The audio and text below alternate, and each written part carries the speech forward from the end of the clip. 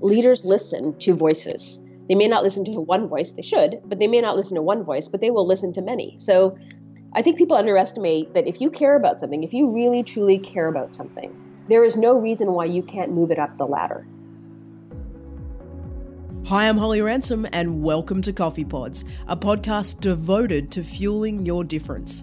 Here at Coffee Pods, we have a simple hypothesis that in the mere amount of time it takes to share a cup of coffee with someone, we can tap into a lifetime of experience. And that's exactly what we aim to do here at Coffee Pods, to give access to some incredible individuals who've marched to the beat of their own drum and who are willing to share their advice, their highs, their lows, their insights, in order to help give each and every one of us the toolkit and the inspiration to fuel the difference that we're trying to make in our own lives, communities, and organisations.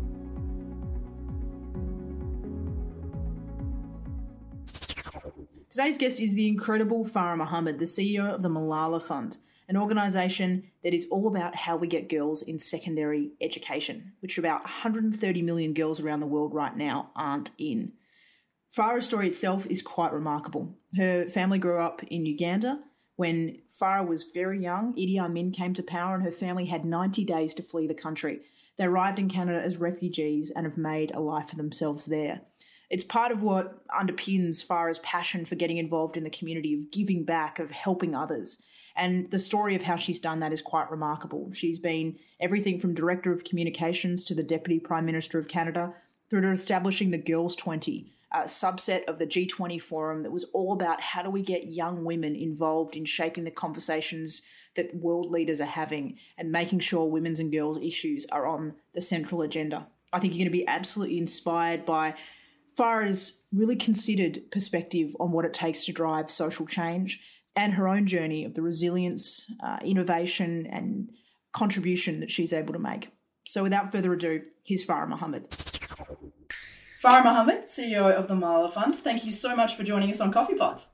Holly, I'm sitting here with my flat white, hey, although it is very Australian London, of you. And I'm thrilled to be here with you. Well, look, I wanted to go right back to the start before we get into the amazing work that you're doing at the moment. Now, it's been awesome actually getting to go and research, because I've known you for a few years now, but getting to go and read about all the things you've done, I've learned entirely new things about your career and also your family history. So if I'm right, you're of Indian heritage and you were born and raised in Uganda until 1972. And that's when Idi Amin ordered the expulsion of Indian Ugandans. And your family got 90 days to leave Uganda. And you found yourself as refugees heading to Canada. I was really interested, firstly, I guess, how much you remember of that period of your life and how pivotal that was for sort of setting up your values and your view of the world. Well, Holly, I think we were one of the lucky families, although it seems quite scary, 90 days. And I think for my parents, it really was. I'm lucky to not have remembered anything about that time. And interestingly, as I got older, I wanted to know more. And I remember when I said to my parents, I was in my first year of university at Queen's University in Canada. And I went to my parents and I said, well, you told me to join a group, and I've joined a Ugandans peace group. And my parents looked at each other. I remember this moment. They looked at each other like, uh-oh, she doesn't really know anything about Uganda today or when she left it. So they sat me down and they told me about what had happened. And I was in my first year of university before I really understood. Yeah, before I really understood the circumstances under which my parents and, 30,000 other Ugandan Asians left and largely came to Canada or London or other places. So I'm lucky that I don't remember it, but I feel sad that I don't remember it because it is part of my history. And your second question, how pivotal was it? I think the fact that we ended up in Canada and my parents felt a sense of debt to this country. They're both well educated. I think they instilled in me, to this day, the idea that we need to give back to Canada because Canada became our new home. And so from a really young age, my sister and I would read the paper, we would volunteer, we would, figure out what was our role in our community. And my parents, who speak 6 and 7 different languages, actually, right. And my first language was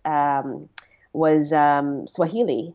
My parents decided only to speak English in the home because they wanted us to really, really feel comfortable in Canada.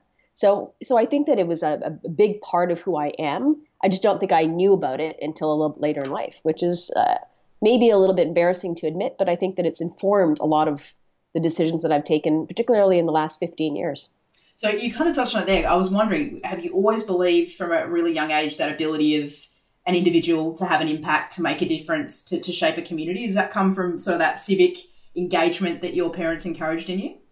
Yeah, I mean, I think it can be good and bad, right? Leadership matters, and you can have people who can really have an amazing impact, a positive impact. And that's the behavior that my parents modeled for us. So they did go out and they joined organizations that they knew nothing about because they knew it was important to belong. So my father's been working with Heart and Stroke in Canada for years. My mom's been working with different communities. She helps people who need to go grocery shopping or go to the mall for a walk. Like, that's awesome. Amazing what they've done. But I also have seen leadership from the other side, right? How one person can make a negative impact. So if you think about Idi Amin and you think about the impact this man had, so when we talk about impact, we've got to make sure that we understand there can be good and there can be really bad. And I love that is something that I think about. I think about, how do you ensure that as you're working with young people, for example, they see their power. And as they get into positions of power, you want to make sure that they're checking their own balances, right? They're trying to figure out what's right and what's wrong, what's good and what's bad, what's acceptable behavior and what's not acceptable behavior.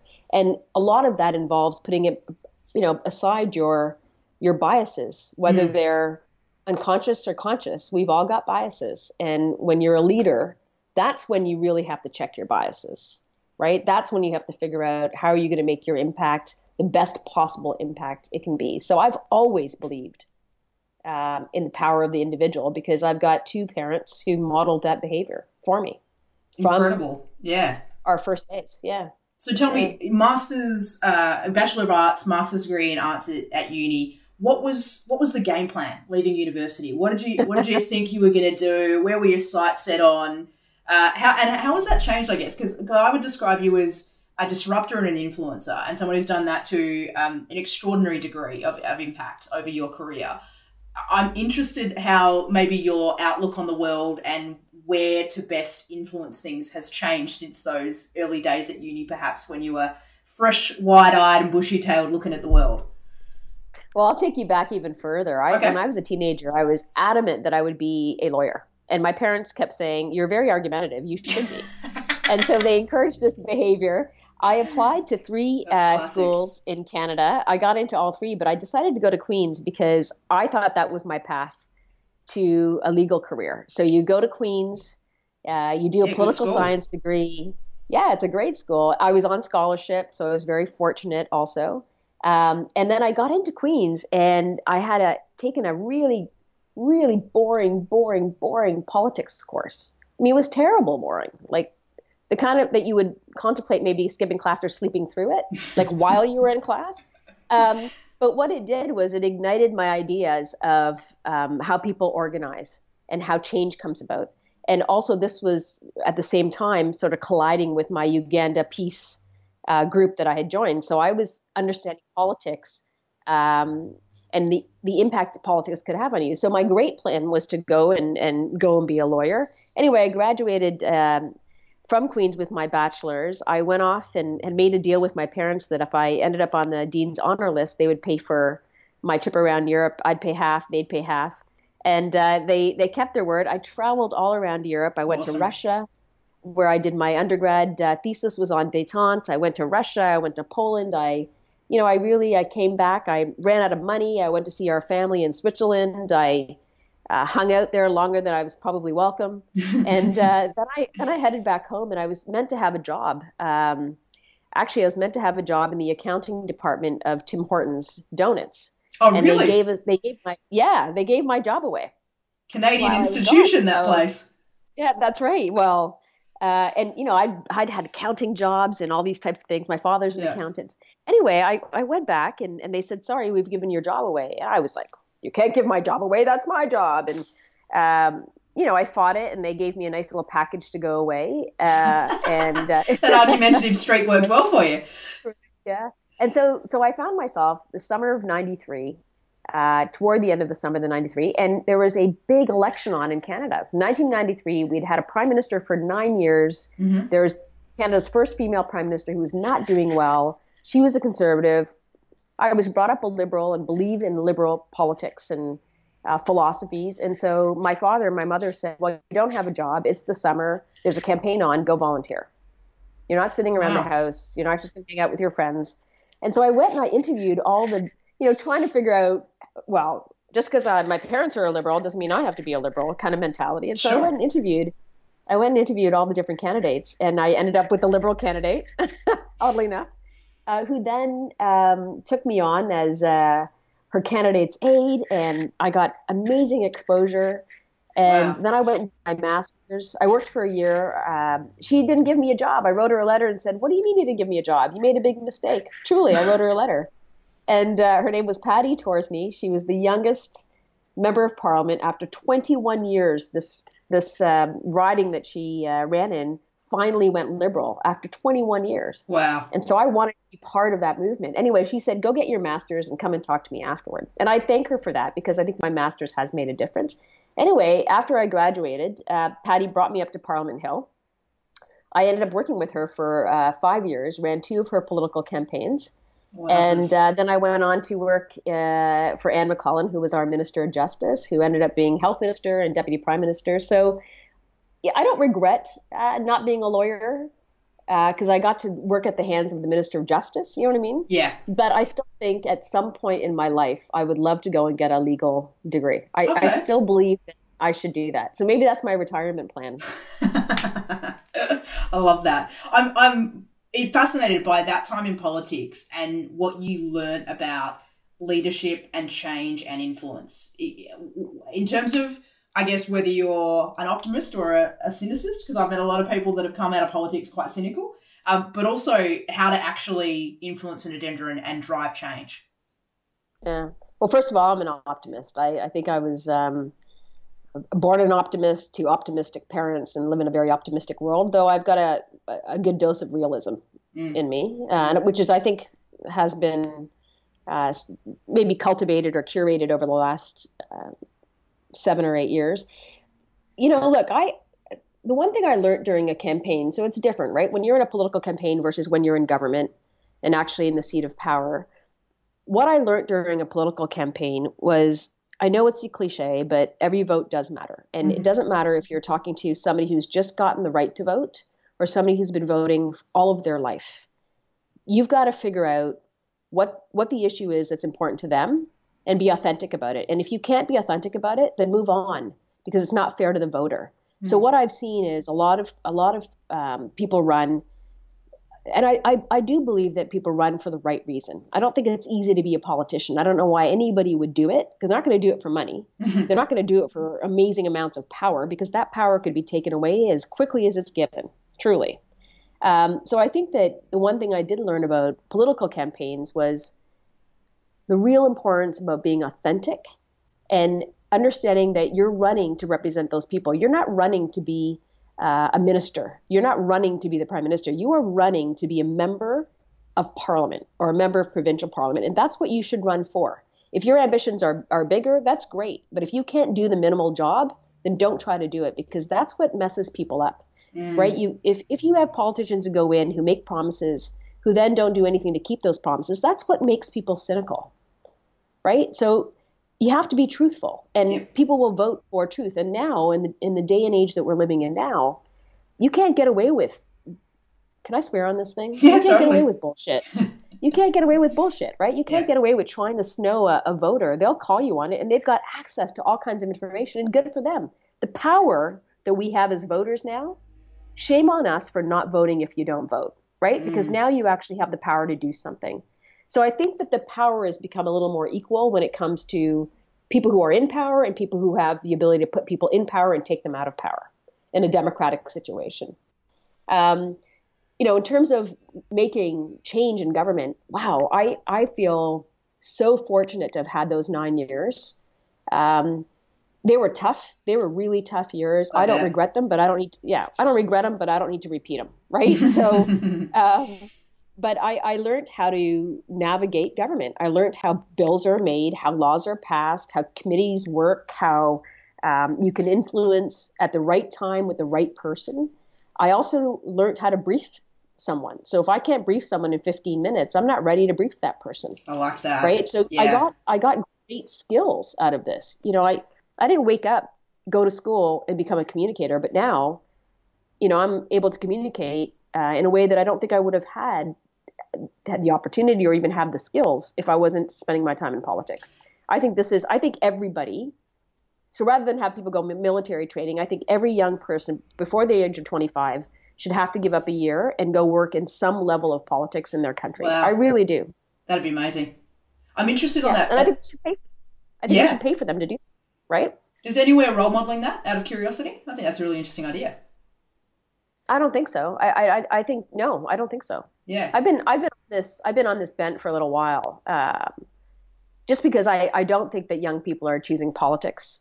No, because they don't get a taste of it. And if you get a taste of politics, imagine you go in and you work for a minister of finance or you work for the minister of health and you understand how politics works. You come out, no matter what you choose to do, you are now in a position to better understand how to make change. Why wouldn't we do that? What's that going to cost us?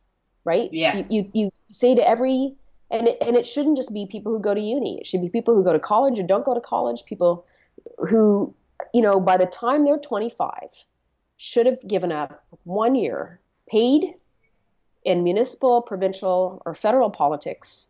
They get to pick and they get a serious job, not go get me coffee and file my papers. Go read this briefing note and tell me how I'm going to make this happen.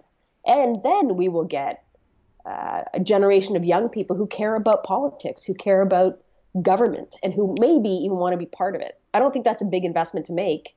Oh, imagine the return on the investment too. I mean, that would be in terms of civic engagement and everything like that, and the ability to have that broader perspective.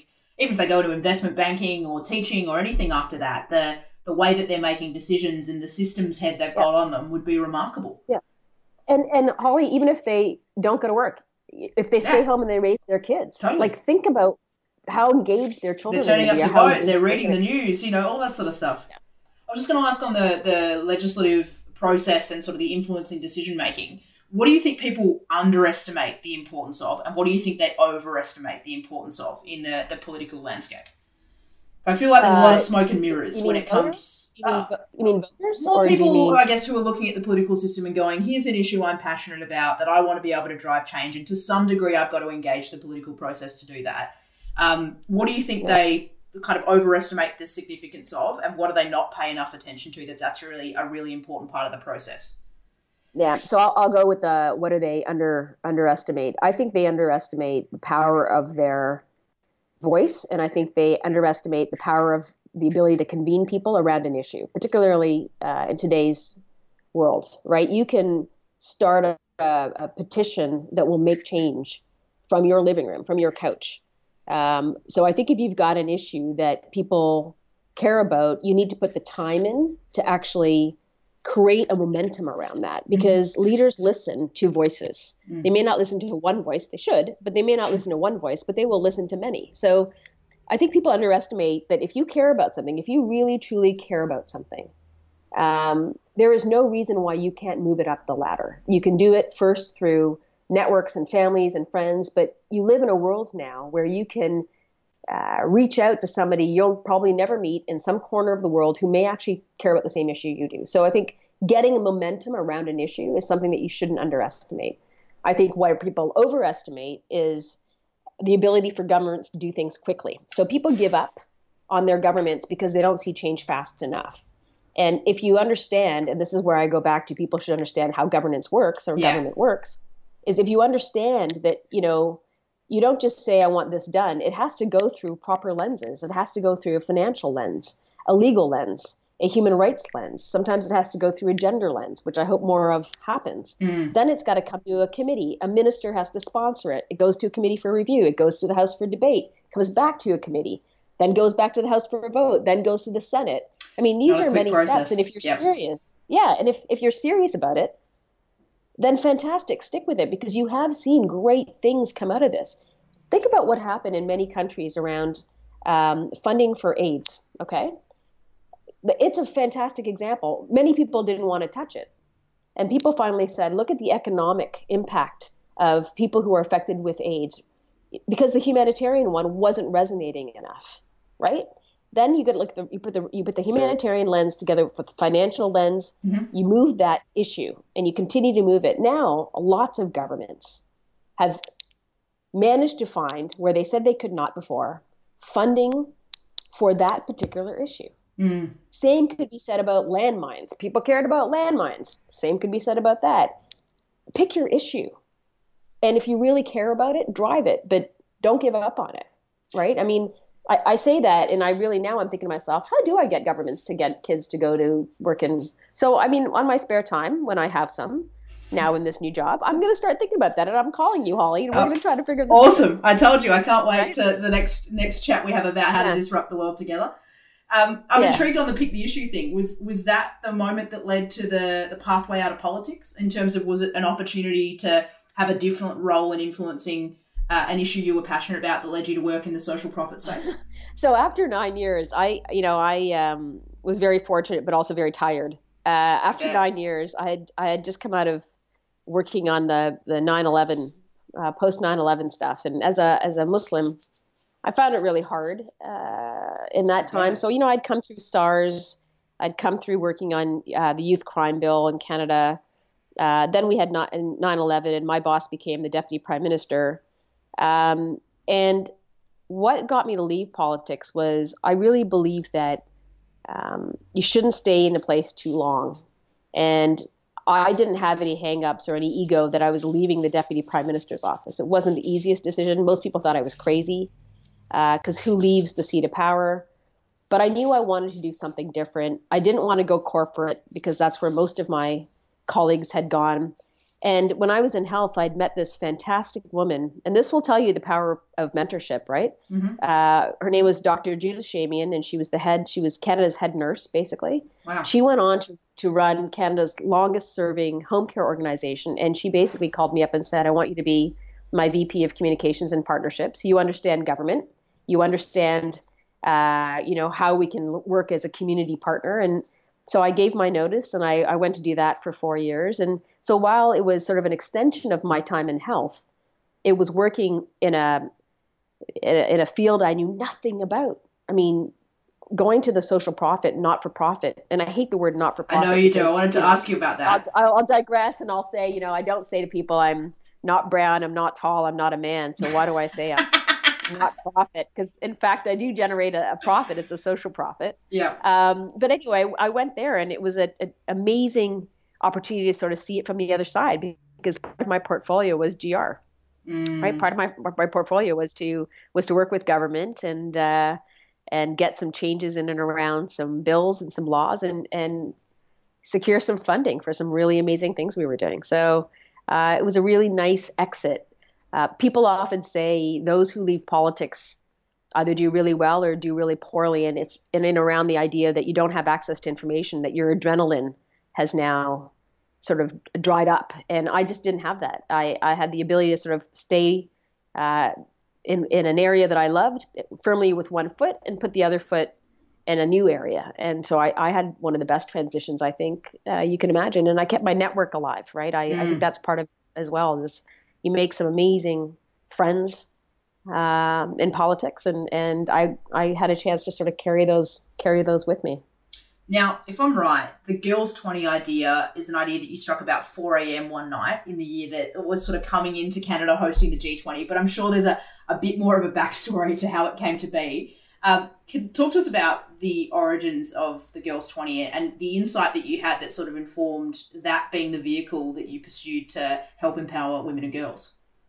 Yeah, Holly, I wish I could tell you it was really, really complicated. I'll tell you the simple story. Belinda Stronach, who was a former cabinet minister in Canada, and she was the heiress to Magna Auto Parts, decided that she wanted to start a foundation. And so she called me. I didn't really know Belinda during her political days. She called me and said, I want to start a foundation. I said, I know nothing about running a foundation. She said, perfect. And so because she likes to do things differently. And so we started this foundation called the Belinda Stronach Foundation, and we decided that we were going to focus on 3 areas, and one of the areas was empowering girls. And we didn't want to duplicate the efforts that were already out there. We didn't want to compete with other people. We wanted to figure out what was the space where girls were not being considered. Yep. And Belinda comes from the business world. I come from politics. Both of us thought that those were the areas where women and girls could have a lot of power. And so it came together. Okay, let's find where the two meet. And the two meet in the G20. That is where they meet. You've got political people talking about the economic well-being of our world. And so we didn't actually come up with the G20 until some time ago, and that's that 4 a.m. thing. I struggled because when we decided that that was sort of the overlap we wanted to find, and I wasn't allowed to duplicate anything or compete with anything, I was struggling. I was really struggling to sort of figure out what could we do to have those two things collide and create a space for women and girls. That's when I was reading the local paper in Canada, and they were talking about the upcoming G20 in Canada. And of course, the story was so negative. How much money will the government spend? Why do we do this? Is there a voice for G20? And I'd gone to bed. I'd read the paper. I woke up literally at 4 a.m. and went, yeah, there's a space for the G20. It's called Girls 20. And so I went to Belinda and with this crazy idea, it was October or something, I think, September or October. And by next June, we had launched our very first global Girls 20, getting one girl from each G20 country. And with the express purpose of saying, look, let's come up with really tangible, practical, affordable solutions where you can empower women and girls so that they become a contributing factor to the GDP. This is not rocket science, right? If girls are educated and then the education turns into opportunity and the opportunity turns into some sort of workforce factor, then you've risen the GDP. And what is the job of the G20? The job of the G20 is to make sure the GDP is solid, that we're on a growth, not a decline, and to be inclusive. And so how much more inclusive can you be? And so, we had to sort of knock our head against the wall a few times. And then finally people got it and went, yeah, that makes sense. And so that's how Girls 20 came to be. And every year we sort of expanded what we did in terms of what we were doing for the girls. One year we expanded bringing Afghanistan, Pakistan, and the MENA region in, because how can you have a conversation about these regions and not put them at the table? I still remember really fondly when we came to Australia, and thank God we did, because I got to meet you and others, but standing on the stage at the Sydney Opera House, Holly, I could never imagine that Farah Mohammed, who grew up in Burlington, Ontario, would be standing on that stage one day, being able to talk about something that I created. It's still to me an overwhelming idea, because I just knew that we had something there, but you can do these things all kinds of places, but when you do this at the Sydney Opera House, are you kidding me? That's when you sort of know. Yeah, it is. It was really awesome. Yeah, it was really awesome. I have a couple of questions on the Girls 20. One part I'm intrigued by, I've heard you describe it as the first risk you ever took. And I wanted to understand a little bit more about that. Yeah. Well, risk is an interesting concept, right? Yeah. Many of us think that we're risk averse, but then you think about what you do in your daily life and you probably are more prone to risk than you think. So my risk was, I was working with Belinda, and she was a very generous employer, partner, and she, really gave me a lot of latitude. So after, I think it was 4 years with Belinda, when we set up the foundation, I said to her, I don't believe in checkbook philanthropy. And she said, perfect. And I said, and I also don't think that you should fund things in perpetuity. I think we should fund things and get them settled and get them ready for success. And then we should treat them as an incubated project, and somebody else should take them. And so Girls 20 fell into that. So 2 years after Girls 20 would have been with the Belinda Stronach Foundation, it was time to make a decision as to who that was going to go to. And so for me, it was something that I'm so passionate about. I lived, breathed, and ate Girls 20. And so I went to Belinda and I said, I think it's time. It's time for Girls 20 to go and be its own thing. She said, okay. And I said, and I think I need to take it. And so she, so we signed an agreement where I, literally handed over $1 with a promise to not ask for any more money, and that the idea was if it was a great idea, it would last. And if it wasn't, then it wouldn't. And so it turned out to be a great idea, and it lasted 7 years, and now it's in the hands of somebody else. But it was my biggest risk, Holly, because, I had a stable job with a very high profile person.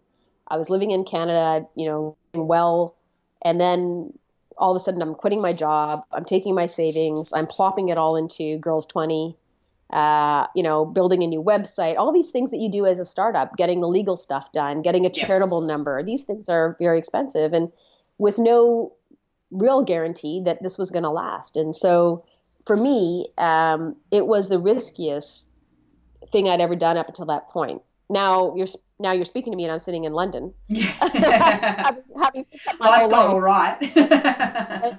but it was risky because it's really out of my character, right? I went to university. I went to get a job. I worked on Parliament Hill. I got recruited to another job.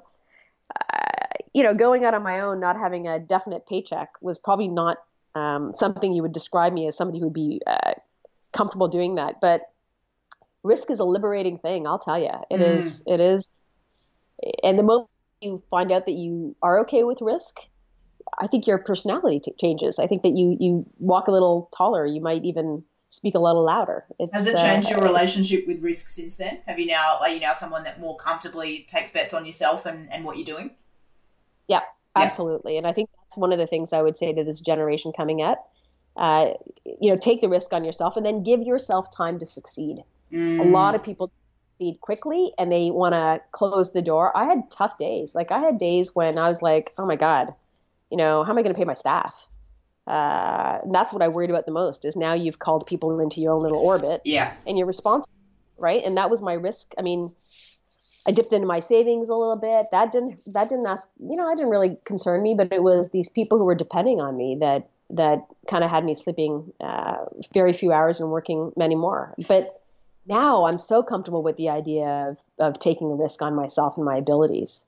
Just piggybacking on that, in a general sense, what do you think are some of the most important things you can do when you take a risk to support yourself in seeing it come off? Like what were some core building blocks you put around yourself in terms of mentors or even the way that you sought to build partnerships that you think helped set up the success that Girls 20 became? Yeah, so I think the number one thing was I actually didn't feel that I needed to plan every single thing out. Okay. I think when you take a risk, you try to plan as much as you can, but you have to be flexible. So I allowed myself a great degree of flexibility and a great degree of thinking about stuff in as a different way as possible. So somebody would come to me and say, what about this? And the instinct would normally be, well, it doesn't fit in my box, so no. I would take the time to say, okay, how is that going to fit in my box? And if not, then I would dismiss it. Mm-hmm. So I took the chance to be a little bit more open. And then you just nailed it. I surrounded myself with some of the most amazing individuals on my board, on my committees, in my relationships. I was not shy to ask for help because I wasn't asking for help for myself. It's really easy to ask for help when you're doing it on behalf of millions of girls.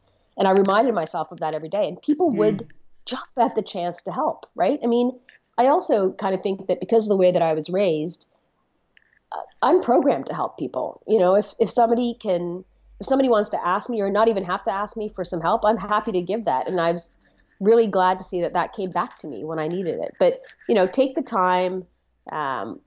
Confidence sometimes does get shaken from day to day or, every once in a while I'd be freaking out. But I wouldn't freak out on my own. I would freak out by calling, you've met Lori. So Lori, love Lori. She would, I met Carrie and she became my board chair, or Judge Sloan or Patty Torsney. Like my former bosses became people who not just invested in Girls 20, they invested their time in Farah to make sure that I got this right. And so I wasn't shy to ask for help. And I think people who sometimes go off on their own feel like they've got to do it on their own. And I think that's a recipe for disaster. I think it's a shame because I do think that maybe I'm lucky. I don't think I am. I think it's because people are like this. People want to help. Yeah. Right. Despite the fact that it took us a while to get on this podcast, I was so eager to talk to you because I know you're one of those people, and you did, right? I said, Holly, I need a great speaker in China. And what'd you do? You jumped on a plane and then rocked that room. You rocked that room, right? And that's what people want to do. I think if people have knowledge, they want to share it. It shouldn't be hard to ask for it. And it should be even easier to give it. And I like the point asking for help. And I think it also goes to pitching and negotiating. And it kind of touches on something I wanted to talk to you about, because I know one of the things you were so passionate about with the Girls 20 was the capability building of the next generation. Making sure it wasn't just about getting them together in a room and having a talk fest. It was actually, how do we build the skills of these leaders to go back into their communities, influence, drive impact? I guess touching on that next generation question, what are the skills you think are the most important ones the next generation of leaders can be working on building and honing? So I have four. First of all, in particular for women, I think the ability to negotiate has got to top our chart. If we don't help teach, inspire, whatever the word is, girls and young women to negotiate, I think that's a real loss. So number one is negotiation for me. Mm-hmm. Number two is strategic thinking. So, we'd work with, for example, Bain came in and they taught our delegates how to strategically think through a problem. So take youth unemployment, for example, and this is the one we did in Australia. Yep. Take youth unemployment and see how can you strategize down to finding what is it that you can work on. The ability to strategize is something I think we should start teaching in high schools. If you can't strategize, you're not going to be able to run a business. You're not going to be able to run your team. It's such an important skill set. The third is communications. We would be working with PR firm, and they would come in and before the delegates even came together as a group, they would have media training. They'd learn how to write a blog. They would do things like, if you were going to write for Forbes, which many of them did, what would you write? So they really got an ability to hone their messages and figure out what do they want to say when they're sitting at a table with 20 other girls from around the world who are as smart or as driven or as ambitious as they are. And I think that was a huge skill. So being able to tell your story, that we always used to say that elevator pitch. Yep. Elevator rides are getting shorter and shorter. So you got to be able to get, right? Yeah. And then my final one was, I found it was really important to have them understand how to build a budget. Right. So we would ask them to go off after the summit and launch their own social profit venture. And we'd give them all kinds of help. But if you don't know how to negotiate, how are you going to get your partners? If you don't know how to communicate, how in the world are you going to tell your story? If you can't read or write a budget, good luck, right? So these were the things that I found were really, really important. And, with that, and maybe as a spin-off of that, came this confidence. So I think if you want to build confidence, you have to be really practical at how you're doing it, right? You can't saying to somebody, "Oh, you're great. Oh, you're fantastic. You'll do really well," is nice. But you're going to build your inner confidence because you've got skills and you've got talents and you're able to think on your feet or think for yourself. That's what's going to give young women confidence. If we're only ever just giving awards and we're in this generation of everyone gets a trophy. Yeah. I think competition's great and losing's okay. But you got to fight for it. You got to fight for it. If you're going to fight for it, then you've got to get skills that are going to allow you to fight for it. Right? It's very simple. Paul. Yeah. And I want to pick up on the number two, because the strategic thinking side, I describe you as a serial disruptor, and I'm always really impressed with how you've thought through and targeted your interventions. In fact, it's one of the things I follow most actively in everything you're doing is, wow, that's like even last year when you launched the Women and Girls stock on the TSX, I thought it was incredible to watch, wow, look at a totally different way of approaching a problem, catalyzing a conversation. I want to know how you innovate and ideate. Like, what's your process? How do you help yourself to come up with these ideas? Hall, this is where I fall flat. I think I might be a little bit crazy. I think that might be a little bit it. Every good person is. I don't think there's a bad idea. I really don't. So yesterday I met with somebody from WaterAid at this dinner, and we were talking about, I don't know how we got onto this, but they do sanitation. So, we started talking about toilets, and then she told me there's this toilet exhibition in London. And I said, oh, well, a couple of years ago when I was asked to do a TEDx talk, I told them I wanted to do it on sanitation, sitting on a toilet. And most people would think that's weird, but I had just come out of foot surgery and I thought, I do want to do this. And I do want to do it on toilets, and I can't stand for more than 2 minutes. So I think that my brain is wired to sort of look for solutions. I think that's how I ideate. I think I see an issue or a challenge or something I want to tackle, and then I kind of work backwards. So I go to, how can you engage people? So I think sitting on a toilet on a stage and a TEDx talking about sanitation would engage people, right? Yeah. So that's, I think, how I ideate. When it comes to things like Girls 20 and now in my role with Malala, I think the challenge for me will be, there's a lot of stuff going on in this space now. Yeah. And I think one of the things that people can do better is, I go back to my roots of not duplicating and not overshadowing. What's the space that people don't want to be in?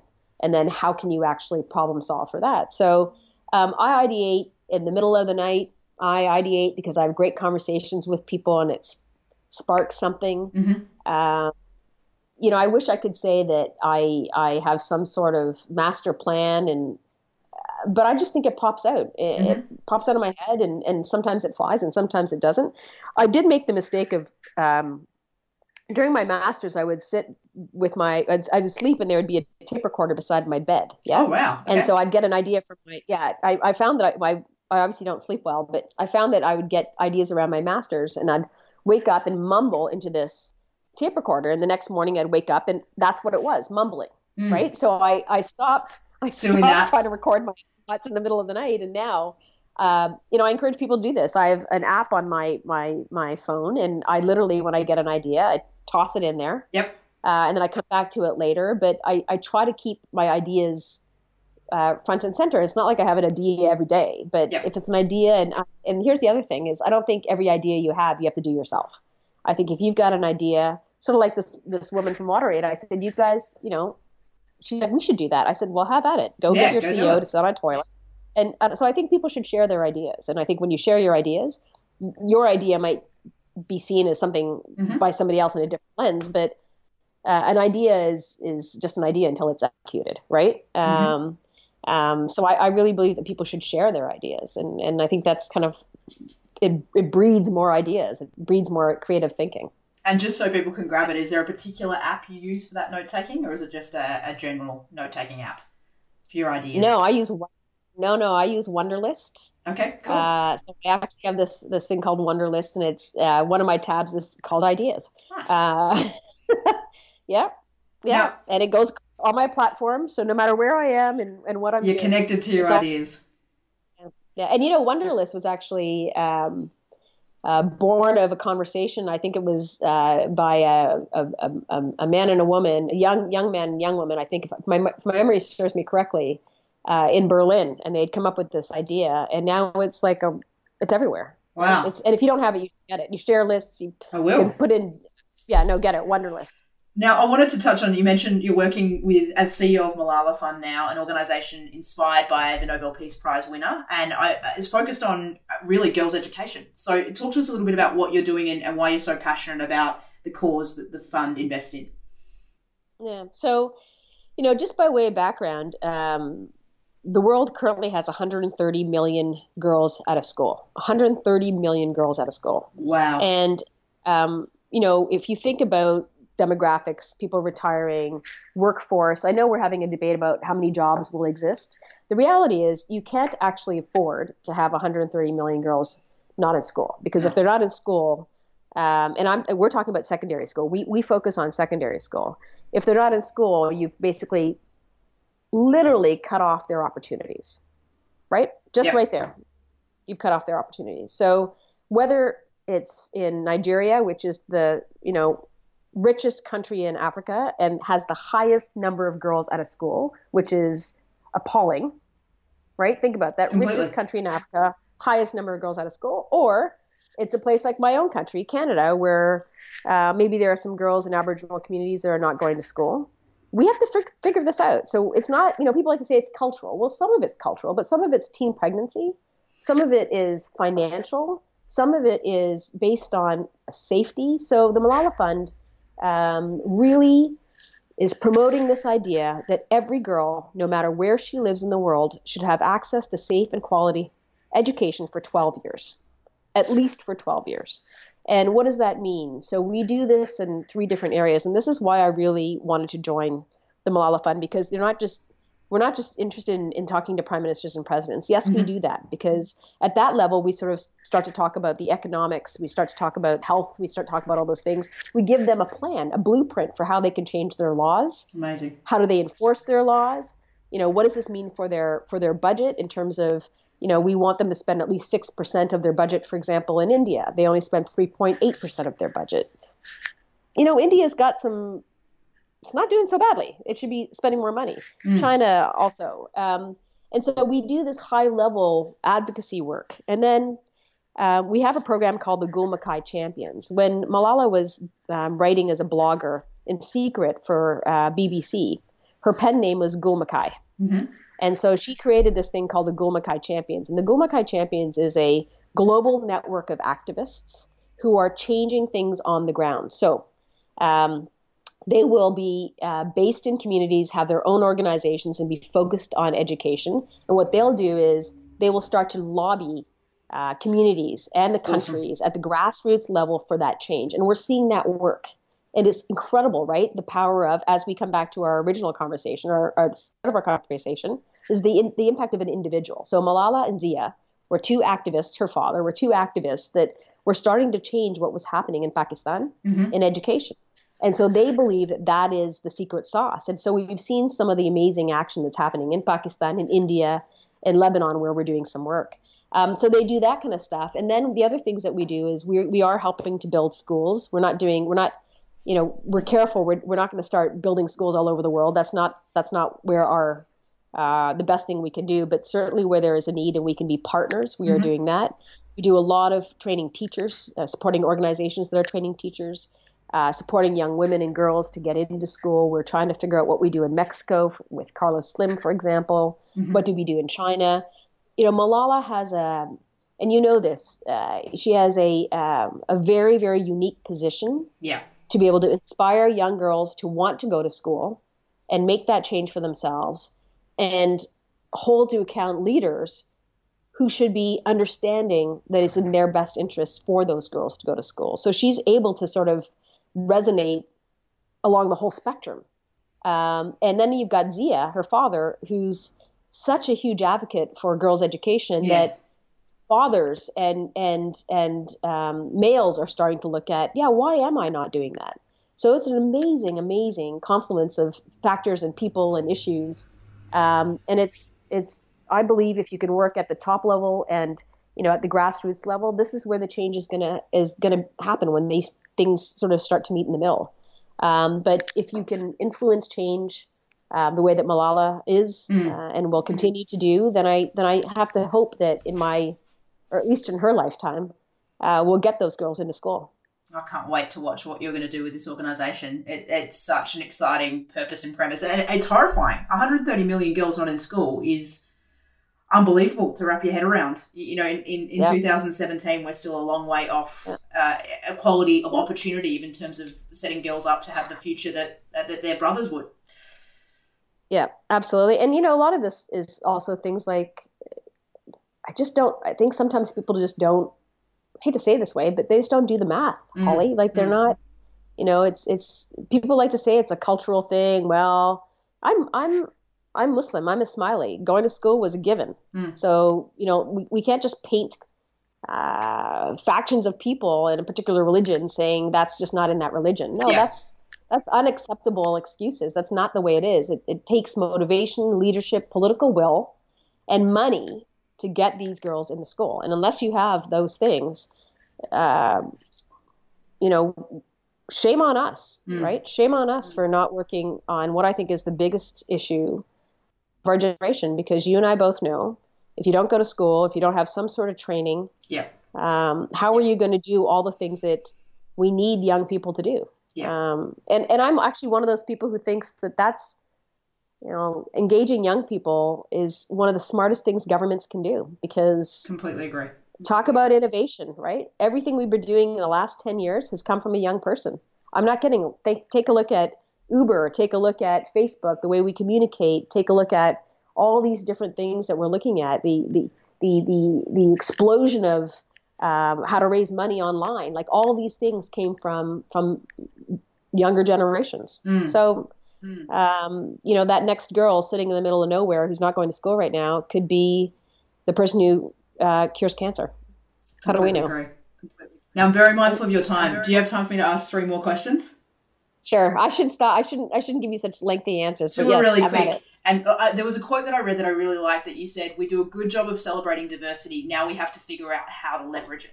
And I wanted you to touch on that in the context of not just the work that you do with gender, but probably more broadly, where we're at in the conversation around trying to change that equality picture that we've frustratingly been working at with little progress for some time.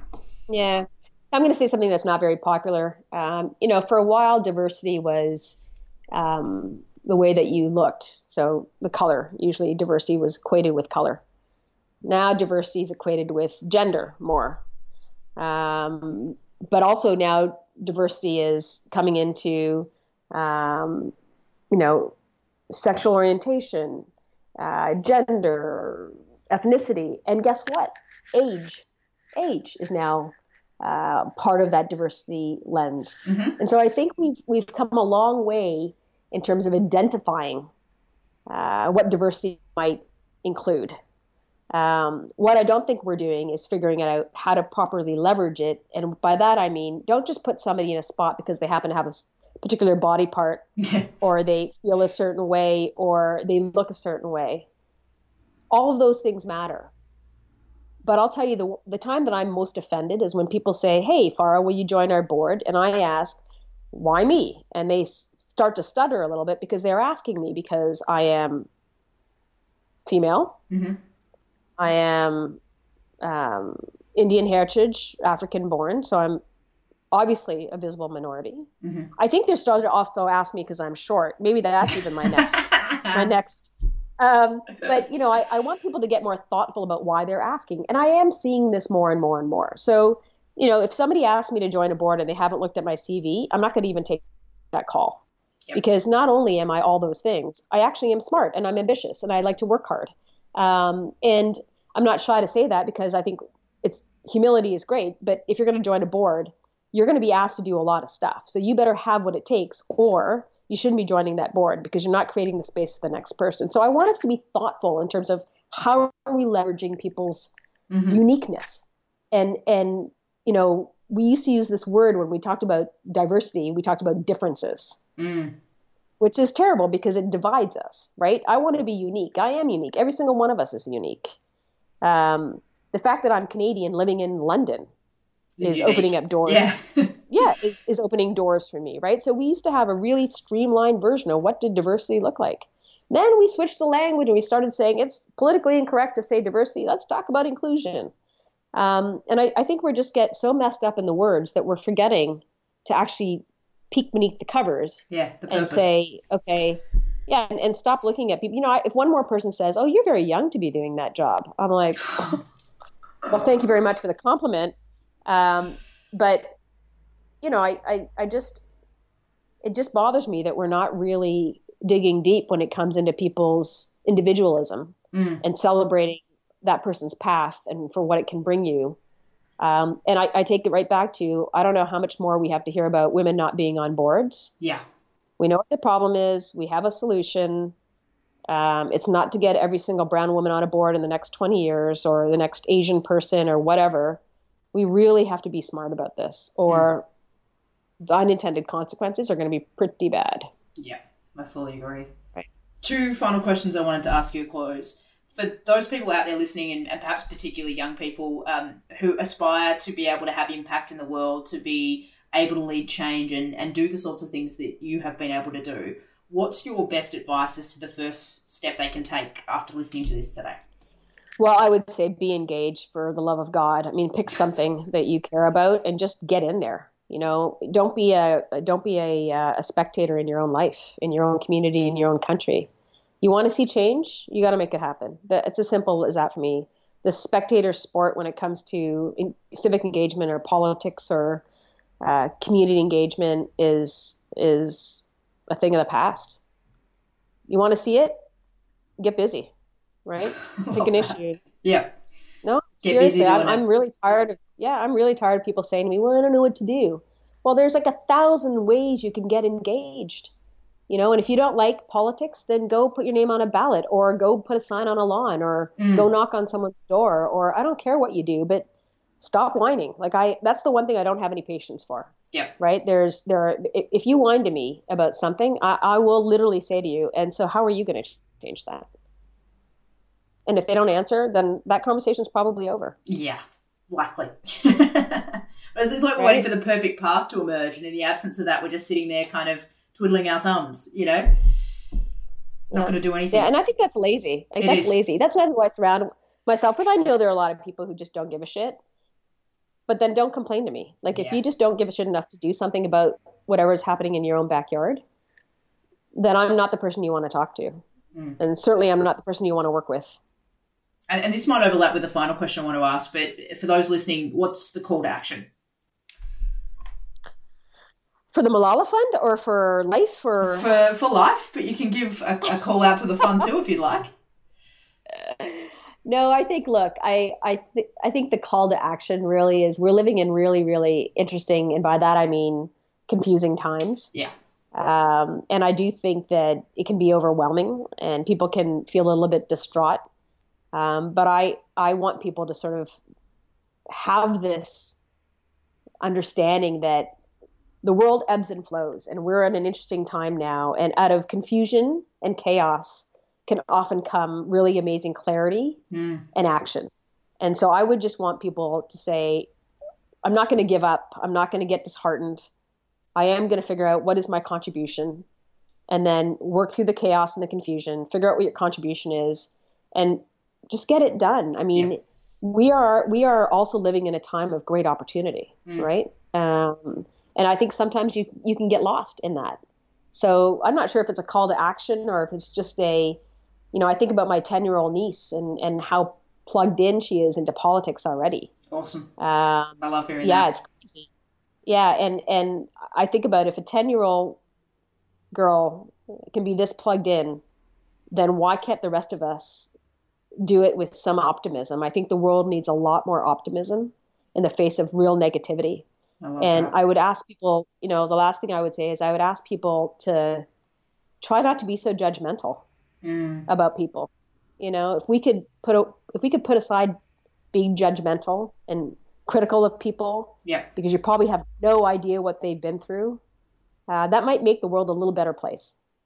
I love that. That's great advice and a great call to action. Farah, I can't thank you enough for joining us. You're one of my biggest inspirations. I admire you so deeply, both for the breadth of what you've done, but for the manner in which you've gone about doing it, and your conviction and your passion, and the way that you build relationships and are so purpose-driven in everything that you have done over the course of your career. So thank you so much for carving out the time and so generously sharing today.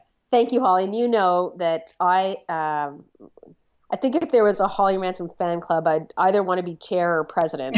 That's very generous. I know from the moment that I met you, that I really liked you, and you have such incredible energy and ambition, and you care. Like you're one of the most thoughtful people I know, and I think that's really rare. I think that combination is really, really rare. So thank you very much. No matter what you end up doing in life, you know that I'm right there cheering you on and happy to help in any way, shape, or form I can. You're the best. And let's try to figure out a time to. No, I'm not the best. I really do think that people need to invest in superstars like you, and if we don't, then it's to our detriment. So thank you for having me on, and I'm looking forward to our next collaboration, no matter where and when it might be.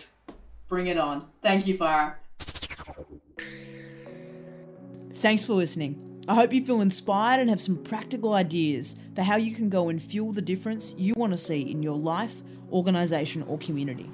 If that's a yes, please take a moment to send us feedback, shoot me a tweet at Holly Ransom, leave a review for this coffee pod, or head to www.coffeepodswithholly.com and send in your questions and suggestions for future coffee pods. But for now, until our next coffee break, I've been Holly Ransom. Thanks for fueling your difference with me.